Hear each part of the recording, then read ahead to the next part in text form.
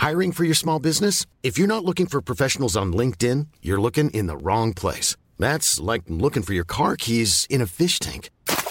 LinkedIn helps you hire professionals you can't find anywhere else, even those who aren't actively searching for a new job but might be open to the perfect role. In a given month, over 70% of LinkedIn users don't even visit other leading job sites. So start looking in the right place. With LinkedIn, you can hire professionals like a professional. Post your free job on linkedin.com/spoken today. One size fits all seemed like a good idea for clothes. Nice dress. It's a t-shirt. Until you tried it on. Same goes for your healthcare. That's why United Healthcare offers a variety of flexible, budget-friendly coverage for medical, vision, dental, and more. So whether you're between jobs, coming off a parent's plan, or even missed open enrollment, you can find the plan that fits you best. Find out more about United Healthcare coverage at uh1.com. That's uh1.com. There's never been a faster or easier way to start your weight loss journey than with PlushCare. PlushCare accepts most insurance plans and gives you online access to board-certified physicians who can prescribe FDA-approved weight loss medications like Wegovy and Zepbound for those who qualify. Take charge of your health and speak with a board-certified physician about a weight loss plan that's right for you. Get started today at plushcare.com/weight loss. That's plushcare.com/weight loss. plushcare.com/weight loss. Hello, everybody. Do you know what? You've made it to Tuesday again. So that means it's going to be okay because it's Glamour's Hey, It's Okay. Good morning, evening. I mean, it's sort of early evening now. I guess you could be listening to this anytime, but it is another episode of Glamour's Hey, It's Okay podcast. Thank you for joining us. I am Jo Elvin. I'm the editor-in-chief of Glamour. Today, I'm joined by two marvellous women. One of whom I just can't live without, Lindsay Frankel, Glamour's deputy editor. Thanks very much. Hello. She does all the work. I'm keeping this ship afloat. And then the busiest woman in showbiz, who I am absolutely thrilled to have here today. If you haven't seen her stand up, then you need to sort your life out. It is Katherine Ryan, comedian extraordinaire. Hello, how are you? So nice. It's so weird to be introduced. Do you think? It feels very like dun, dun, dun, dun, dun, like a drum roll, and then immediately you're just like, hi. But that's the thing. I sort of feel like, you know, it's worse introducing people because you kind of want to do it justice. Well, yeah. Well, in Britain, usually when you're introducing another comedian, you can say any old thing and just bring them on stage. But in America, they will give you a laundry list of things like, you must say that I've won this, and I've been featured on that, and I've got this coming up, and then you can't even remember it when you're introducing them. What's your laundry list? Have you been working on that? Not at all. I mean, in real life, or what I ask people to say? Yeah, what do you want me to say? We can do it again. Oh, yes. You'll know me from the school run in a bathrobe. It's Crouch End's derelict mum, Katherine Ryan. Well, as long as you're covering the North, because I've totally got that title for the South, all right? So just... The South is where it's back at. off, yeah. I'm not coming to the South. I can't compete with the South mums. No. We're like really gangs can't. in beautiful shoes. Imagine if they were gangs. That would make it interesting. Idea for a film. Yes. All right, let's get on that. Okay. So today you're here to indulge in... Now, normally, Katherine, we shove our fabulous celebrity guests in a cupboard. But you're way too important, and you've got an American Canadian accent, so I wasn't going to do that to you. But, I mean, it's okay to say I have an American accent, because I'm from a border town in Canada, so it's very nearly America. So I don't really speak the way Canadians talk on South Park. I do have friends who talk like this, and they sound different. See, I can't hear the differences like a lot Can't because you? I'm Australian, Yeah. and a lot of people I know can't hear the difference between Australian and New Zealand. Yep. So I think it's the same thing. Oh, but I think if you Yeah. put the two accents next to each other, similar with American and Canadian, you Yeah. can definitely tell the difference. No. but The anyway. well-travelled will know. Yes. But you're in our office today, in my Glamour office.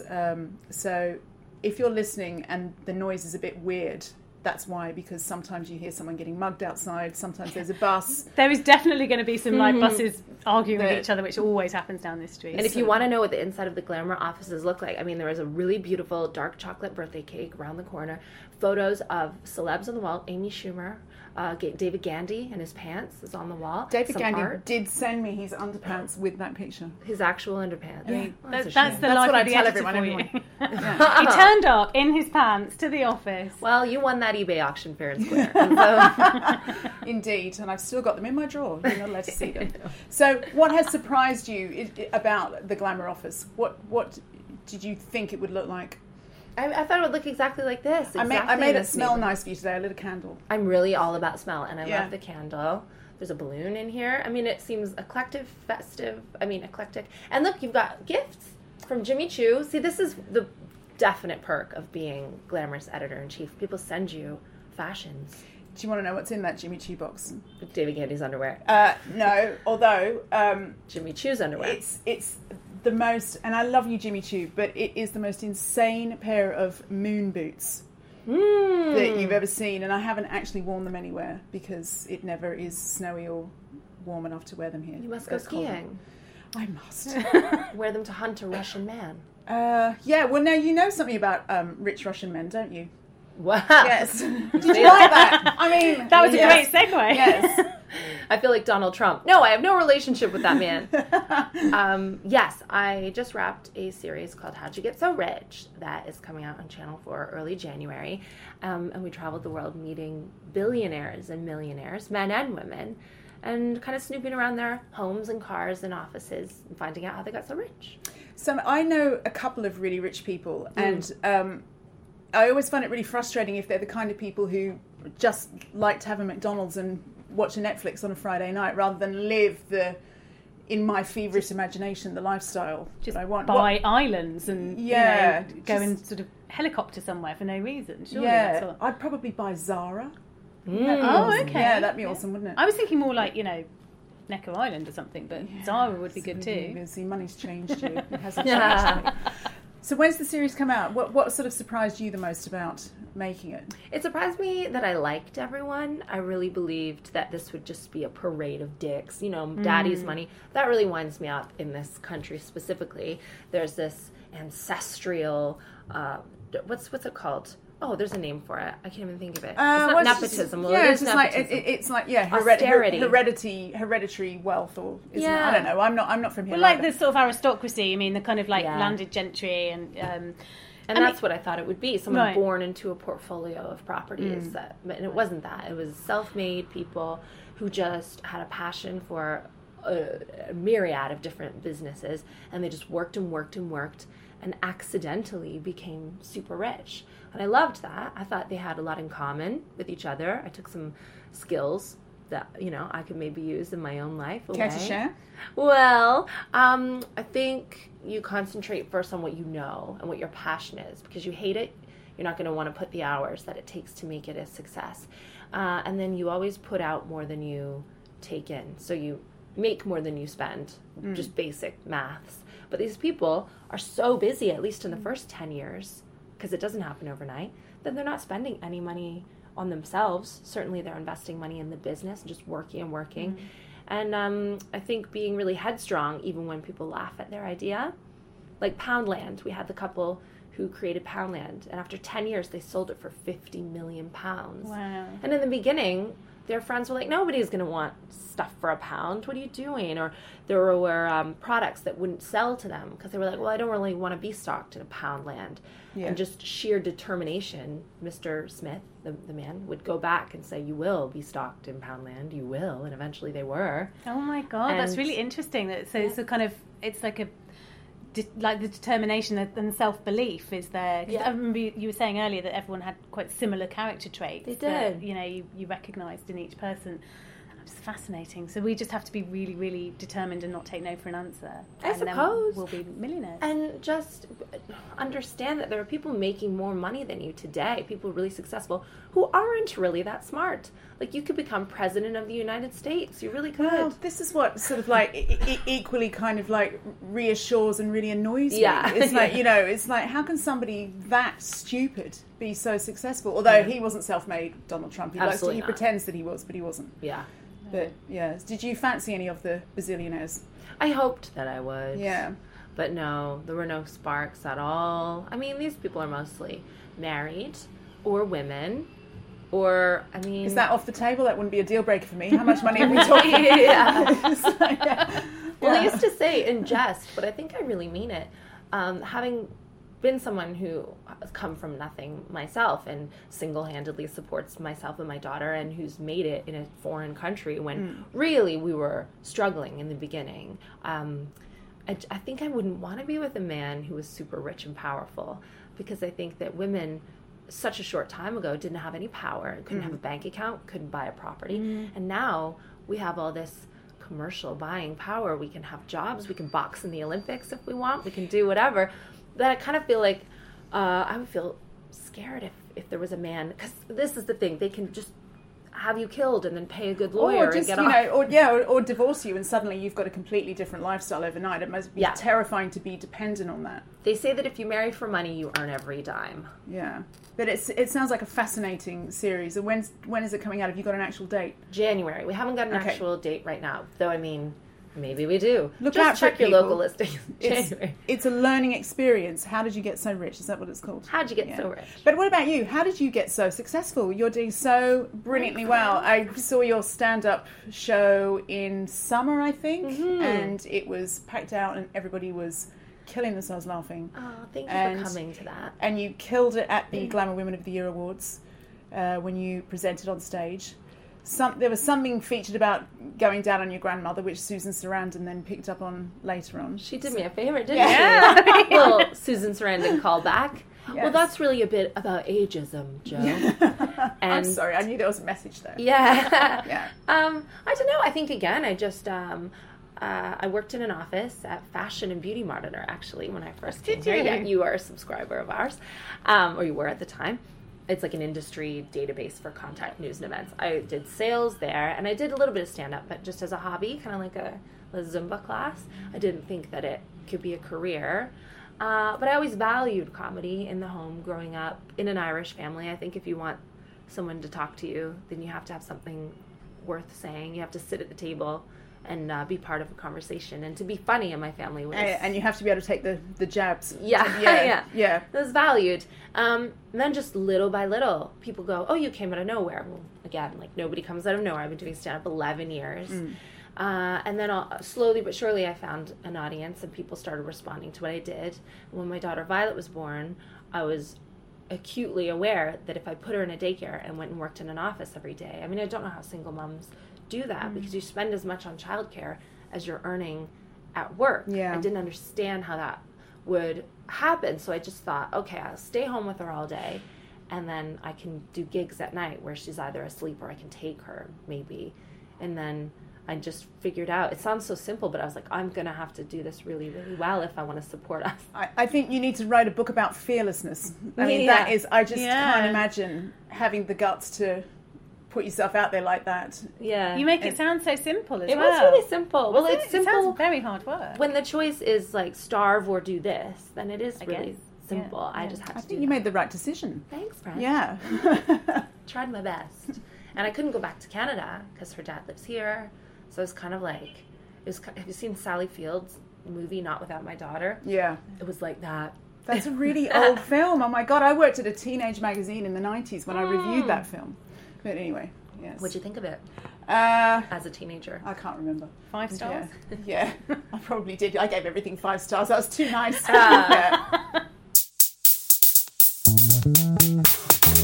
Today, Catherine, we're going to be debating. We always debate very serious topics on this, as I'm sure, as an avid listener, you know. Yeah. First of all, I want to talk about pessimism. And hey, is it okay to be a pessimist? And I think accepted wisdom is no. It's, you know, that's very negative, and you don't want to be that way. But I've kind of just realised lately that that's just my default setting for everything. And I'm wondering what you think, because I think as a comedian, I think the most successful comics often do come from their jokes, come from a point of pain or from a point of at least sarcasm or wry observation. And I'm wondering, so do you come at it from that point of view? Well, I think even though comedians, myself included, sometimes have material that it comes from pain, we're very optimistic, even in the moment, about that pain, because something terrible will happen and you'll hear a comic go, oh, but I might get a joke out of this. You know, anything terrible. Some of the most award-winning Edinburgh shows are about dead family members, and you'll go, oh, well, I might get a joke out of this. It's fine. And I think you're maybe being hard on yourself, because I don't see you as a pessimist in like areas of your life. You look really positive and like happy and fresh. It's all a sham. It's all lies, Catherine. You're really friendly. Is it just like, are you medicated?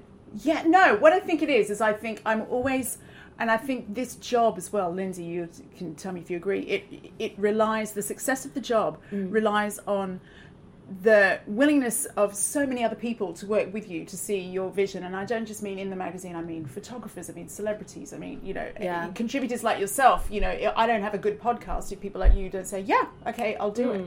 So I'm always sort of preparing for the no's and the bad news and the worst case scenario, because I've always thought that means if I'm prepared for the worst, I'll be pleasantly surprised. And I think that's the general MO of a pessimist. I also think that if I'm a big fan of the backup plan, because I sort of assume that I can't assume everything's going to go swimmingly. So I think, well, if it all falls apart, at least I know what I'm going to do. And I think that is because so much, as you say, in this job, but in loads of jobs, everything hinges on this like magic moment of everything working perfectly at the same time. And I guess it's a case of not resting on your laurels. Maybe it's not about imagining the worst or expecting the worst all the time, but I'm always aware of not just kicking back and going, well, that's fine. And also we work in a world that's ever evolving as well. So we kind of always have to think, you know, we can't just sit back and go, well, we've done it. We've got this nailed. You've kind of always got to assume that somebody else is going to come in and do this better than you, or something might go horribly wrong. I mean, I'm sounding like a right old misery now. I know that. But Catherine, if you had a backup plan about your career, it might not have happened. Do you know what I mean? It might, if you'd said, you know, if the comedy doesn't work out, I'll go back to Fashion Diary and Monitor.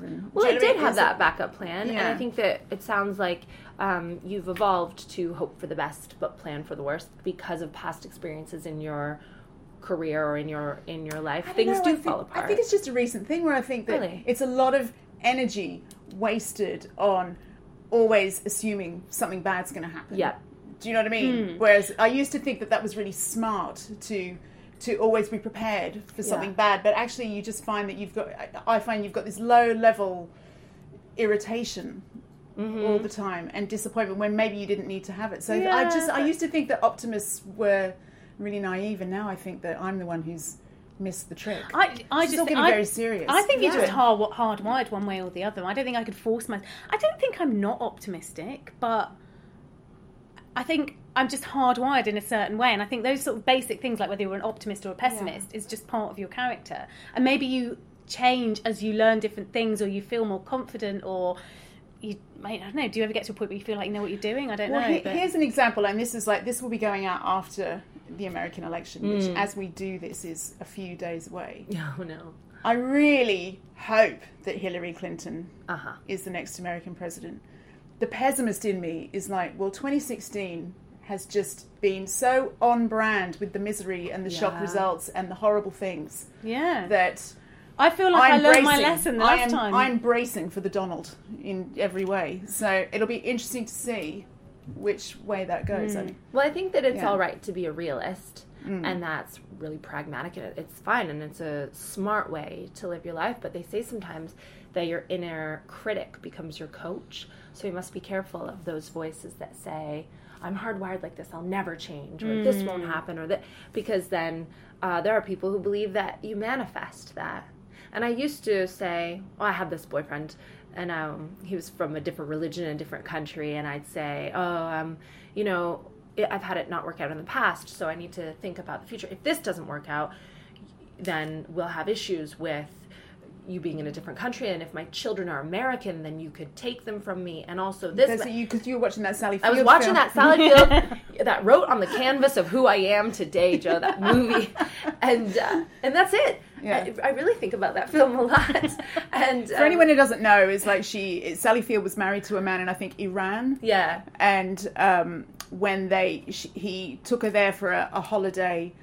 But the whole plan, all along, was that he was going to keep the children there and keep her there. And then she found that she had no rights in Iran and couldn't take her children back, and so ends up being smuggled out of the country with her children. That's spoilers, but no one's going to watch it. I just need to tell them what it was. Please watch it. Yeah. But I ended up manifesting the end of that relationship because he was like, why are you always talking about what's going to go wrong? Like, what if it goes well? And then everything did go wrong. Now, perhaps I saved myself a Sally Field battle 10 years from now. Who knows? Exactly. We'll never know. But I think you can be an optimist and also a realist. I like the idea of asking, what if it goes well? Yeah. Yeah. Oh, I'm going interesting. to really try that. Can I phone you next week? And you can just say, but what if it goes well? But we don't want to be caught with our pants down. And if Donald Trump if Supreme Leader President Trump is now ruling America, then who knows? Maybe he'll surprise us all and do an awesome job and save the world and not be the racist misogynist that we fear he is. I want to drink whatever you're drinking. I know, I was going to say. Awesome. It's like, you're like a human magic unicorn. Yeah. You know Giles Brandreth? No. Oh, he yes. is a former conservative MP, Yeah. an unlikely character for me to be friends with. He's basically the white man. But I really love him. I'm surprised you're friends with him. I love him. Do you? And he said to me, very little matters. No. What was it? It is nothing matters very much and very little matters at all. It's true. I'm going to get that on a T-shirt. Yeah. Yeah. That's your motivational Thanks, quote. Catherine. You're welcome. I needed that.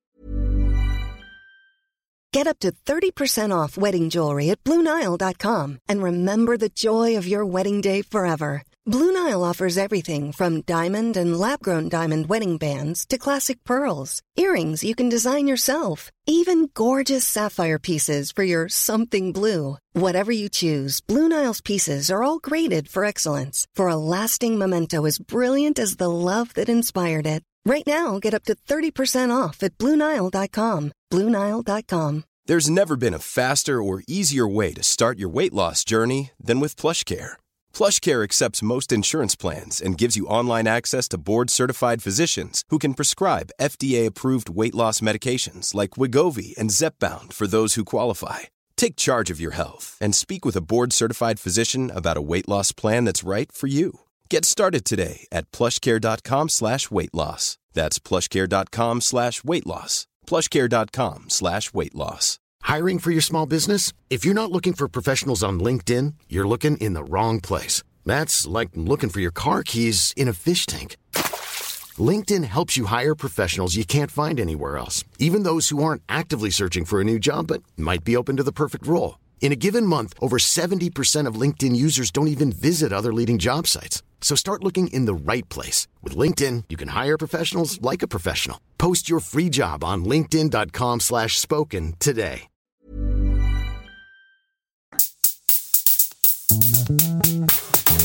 Okay, now this topic, I suspect this "Hey, it's okay" question, it might upset some people, but I think we need to talk about this. And it's meant with light-heartedness, but I suppose there is a serious thing behind it. But, hey, is it okay to be embarrassed by correct anatomical terms? Like, is it okay to be embarrassed by calling your vagina a vagina? I've just said that in front of a room full of people. I know. You're looking at me quite intently. Thank you. Like... Yeah, that felt like a breakthrough moment. So it's okay. Are you saying, is it okay to be embarrassed by the word vagina? And I know that someone's going to yell at me on Twitter about this for sure. Someone's going to yell at you on Twitter no matter what. So you might as well. True. It's probably going to be a man being like, I'd love to see your vagina. That's usually what we get. Well, I can just preempt that saying, no, you wouldn't. No. But, I don't like seeing it. I don't want anyone else to see it.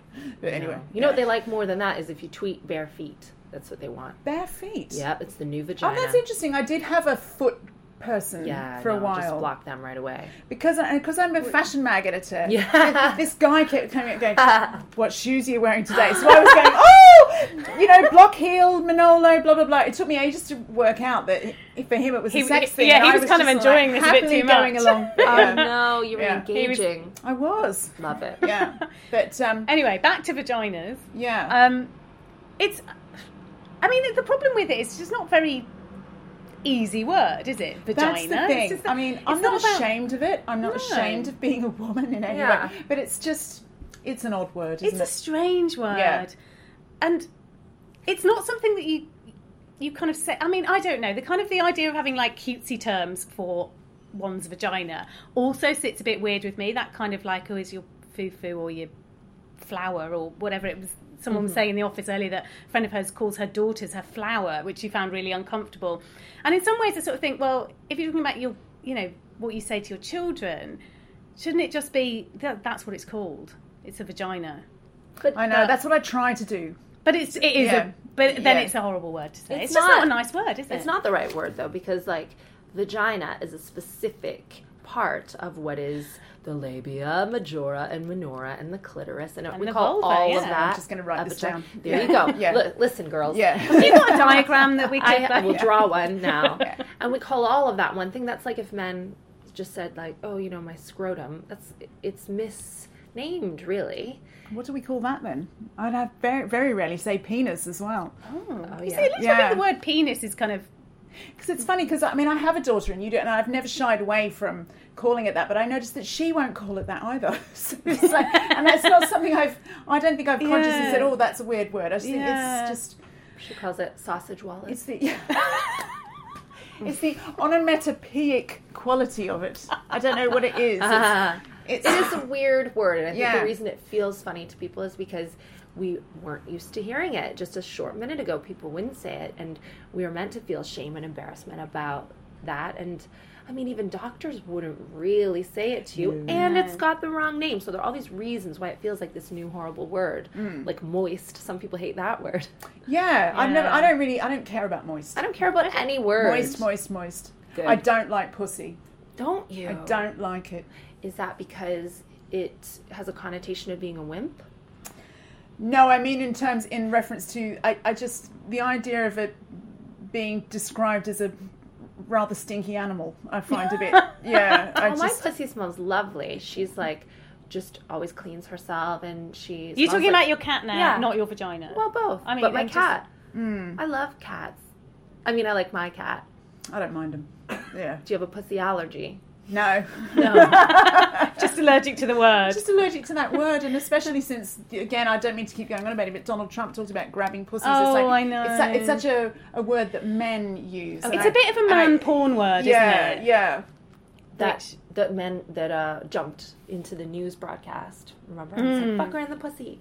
And then that became a thing, a meme for men to jump into a woman reading the news and go, fuck her in the pussy. Yeah. It is a kind of a violent male ownership type word. I think so. Okay.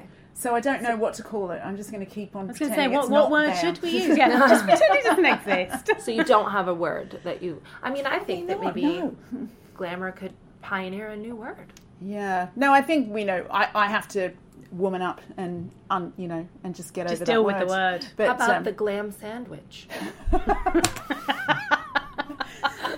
God, I can see the brand extensions. I can see the cafe, everything that's going to come along with that.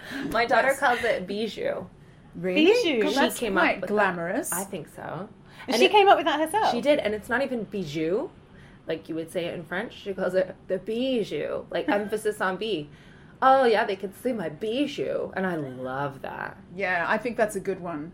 Bijou. I think maybe I'm slightly phobic about saying vagina, although I've said it a lot now in this. Good. I know. I feel like you're owning that word. It's like my old nanny from years ago, who I'm not going to name because she's going to hate me for telling this story. It was like she was pregnant. Yeah, let's call her Regina. Okay. She had to go to the doctor while she's pregnant, and I was in the car with loads of other people, including a couple of guys who I didn't know very well. And I said, so how was it? And she said, oh, it was fine. The doctor said I had an infection in my vagina. Oh. And I sort of like let out a bit of a titter. And so she said, so how am I supposed to say it? And I was like trying to whisper into the phone, vagina. And I kept progressively have to get louder and louder and go, vagina, like this. And so then everybody in the car looked at me. So, yeah. I mean, that's because now you associate it with infection. That was the trouble. If she'd said, like, my doctor says I have a beautiful vagina, you'd be like, good. It's a beautiful thing. Yeah, and also slight embarrassment in a car full of colleagues was also the next connection. Yeah, so, but, vagina's fine. Vajayjay, vag, vajaj, Zha. I quite like that. Zha. What do I call it? I don't know. Like, in Australia, it's a fanny. But in America, that's the bum. It is I don't know what happened on the boat.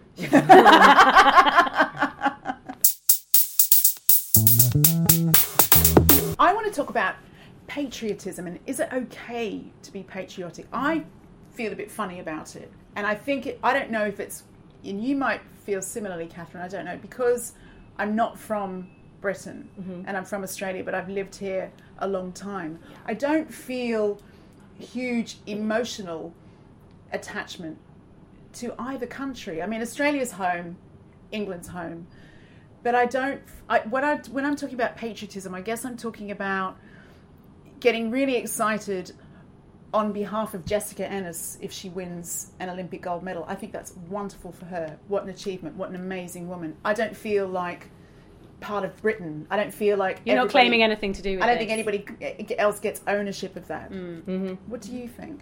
I mean, I absolutely agree. We're all Commonwealth, so Britain needs us in a war, but not so much in the Olympics. They're like, you lost, we won. I don't like the sporting...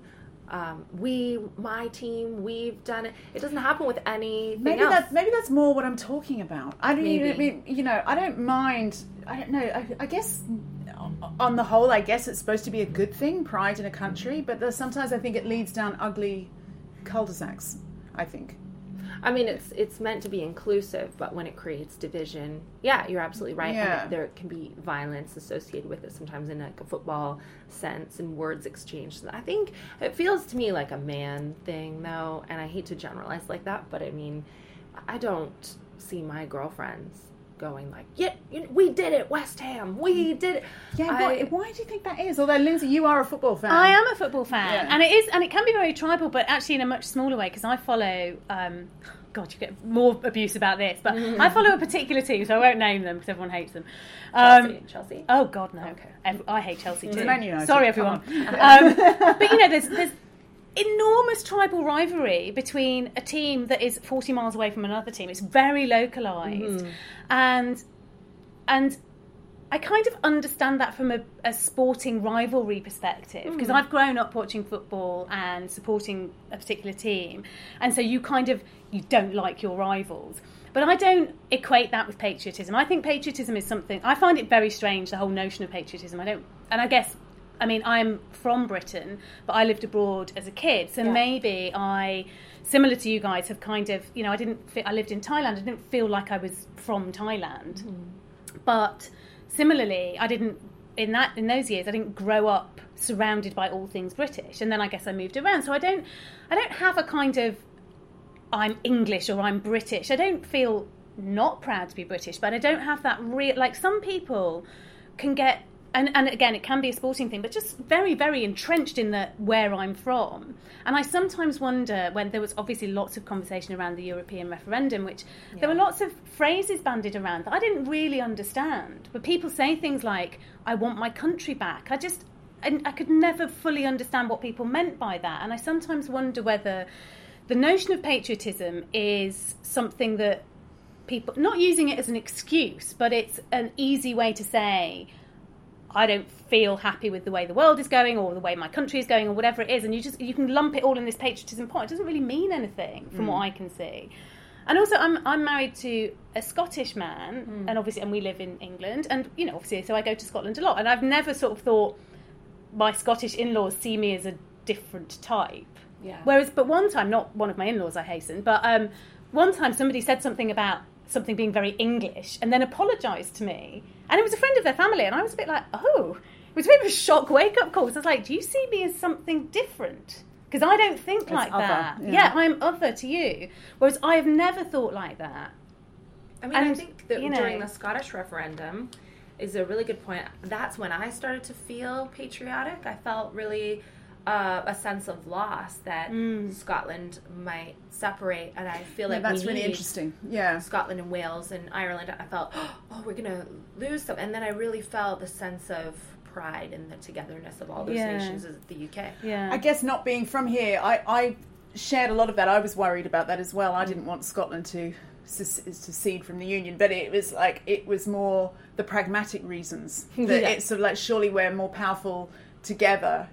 There was no sort of emotional thing, and I think as an immigrant, I think because I'm a white person, people don't see me as an immigrant, but I am. I'm not from here, and I worry so much about where that language leads. You know, we're from this country and they're not from that country, and we don't want them. And I think that not everybody who's a patriot would identify with that. No, and obviously, going back to the original question, is it okay to be patriotic? Of course it is. If a person feels patriotic and loves the country that they're from, of course that's fine to feel that way. But I wonder, is it also okay to kind of stand aside and observe about it rather than participate? I don't know. It's a tricky time for it all, and I think you can choose your level of engagement. I think it's lovely to put up the bunting and to have this street parade and to be proud of your government. Imagine, I'd love to be proud of my government and to it's been a long time. Yeah, and to feel really happy about the positive things that your country's doing, like when they do well in the Olympics and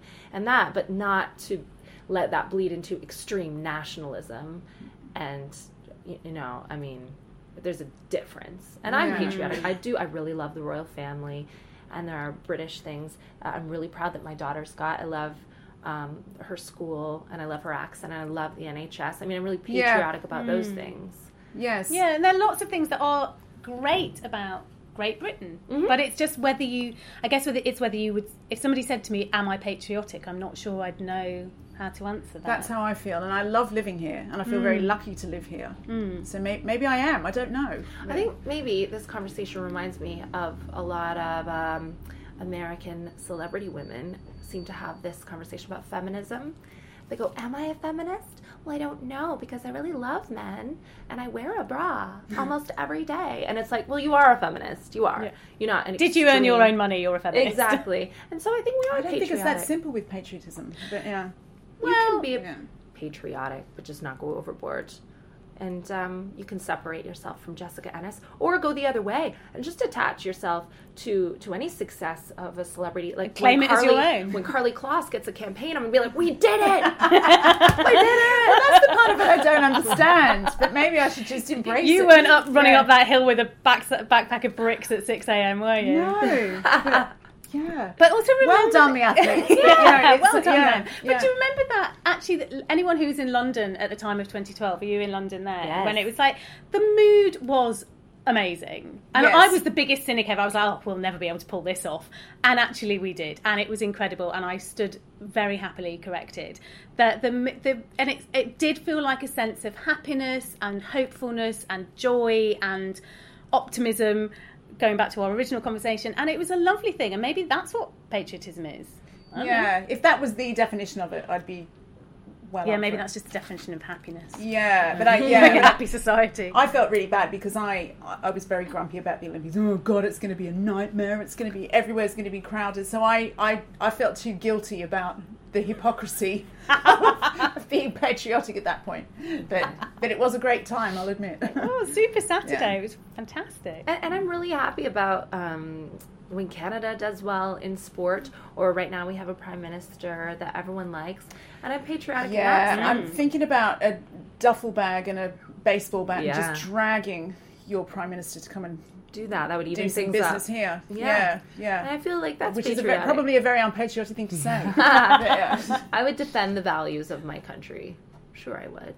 I'm a patriot. Okay, I think that's fair that enough. sorted, I'm up for that. Thank you Excellent. so much, Catherine Ryan, for being here today. Thanks, babes. And come back and we'll discuss some more. And in the meantime, I will keep enjoying Glamour Magazine. Yay! Please do. And where can we find you at Cathbum on Twitter? I'm on the cover of Glamour this month. Yes. You can pick that up. You are looking stunning. We spelled your name wrong, but that's me. We did it. Whoever it is, that's just we did it. Spelt Nicole, but we did it. Yeah. I'll be touring soon, and you can watch How'd You Get So Rich on Channel 4. And please tweet me if you like it or if you don't. I don't care. I don't care about you. And on that note, hey, it's okay. Thank you so much, everybody, for listening to Glamour's Hey It's Okay podcast. And we'd love you to visit iTunes and subscribe. Leave a review if you like, especially if it's a nice one, if you like what you hear. And we want to hear from you guys. If you've got some ideas about any topics you want us to discuss and debate very, very seriously about whether or not they're okay, tweet us at GlamourMagUK using the hashtag HeyIt'sOK. If you just can't get enough of us and you want to see some behind-the-scenes pictures of your glamorous pod cover, then you need to get onto Instagram and search the hashtag GlamourHeyIt'sOK. Thanks. very much to our friends at Wired Magazine. The Glamour Pod Cupboard is actually their pod cupboard. We love you guys. Thank you. Imagine the softest sheets you've ever felt. Now imagine them getting even softer over time. That's what you'll feel with Boll & Branch's organic cotton sheets. In a recent customer survey, 96% replied that Boll & Branch sheets get softer with every wash. Start getting your best night's sleep in these sheets that get softer and softer for years to come. Try their sheets with a 30-night guarantee. Plus, get 15% off your first order at bollandbranch.com. Code BUTTERY. Exclusions apply. See site for details. Acast powers the world's best podcasts. Here's a show that we recommend.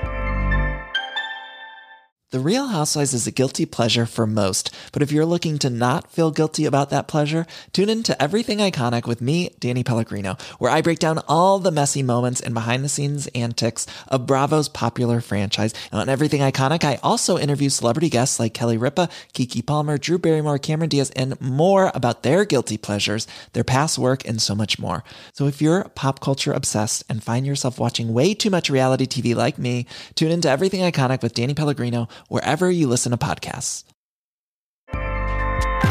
Acast helps creators launch, grow, and monetize their podcasts everywhere. Acast.com.